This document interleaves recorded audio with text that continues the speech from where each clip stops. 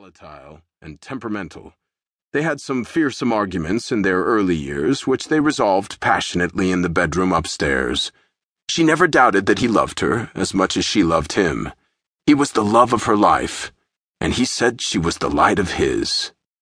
As Lorenzo got older, he got more cantankerous and argued often with his friends, particularly if he thought they were selling out to the commercial world and sacrificing their talent for money.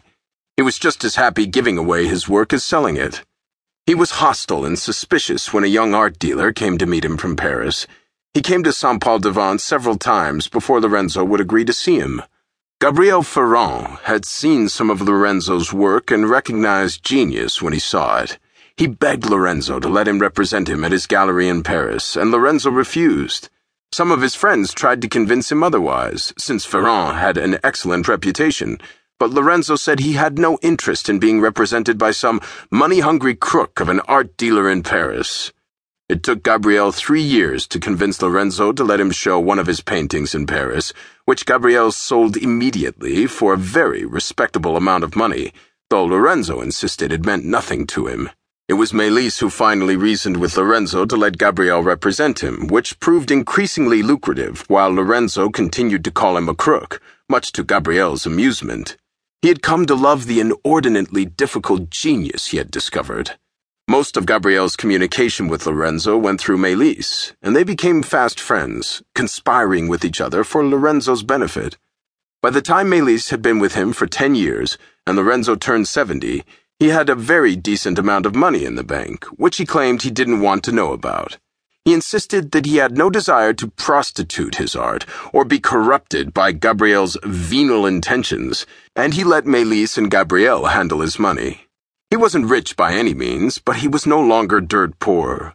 Nothing changed in their life, so as not to upset Lorenzo, and Mistress continued working as a waitress several times a week and posing for him. He had declined to have a show of his work at Gabriel's gallery in Paris, so Gabriel sold his work individually as soon as buyers saw it.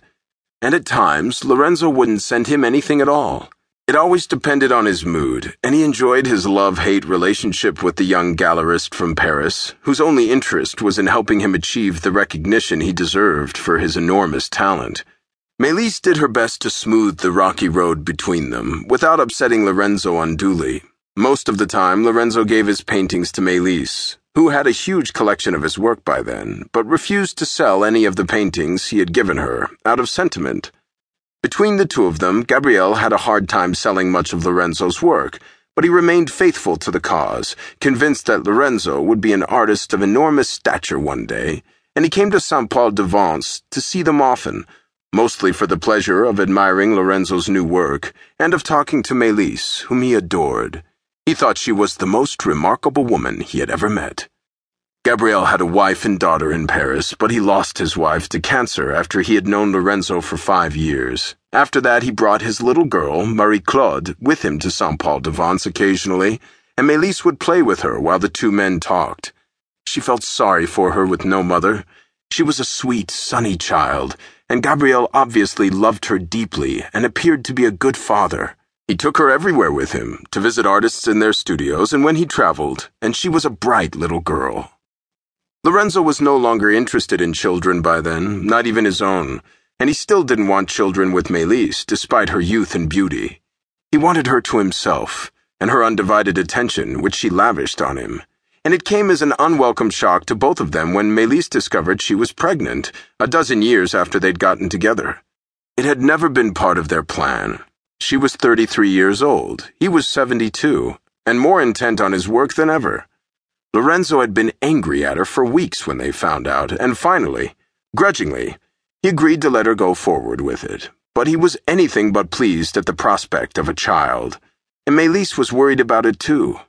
She warmed to the idea only slowly as the baby grew within her, and she realized how much it meant to her to have Lorenzo's child. There was no question of their getting married, since he was still married to his wife, who was still alive. Cousins from the town where he'd been born confirmed it to him every few years. Not that he cared. And as Mistress grew with her pregnancy, Lorenzo painted her constantly, suddenly more in love than ever with her changing body, filled with his child. And Gabriel agreed with him that his paintings of Mistress then were some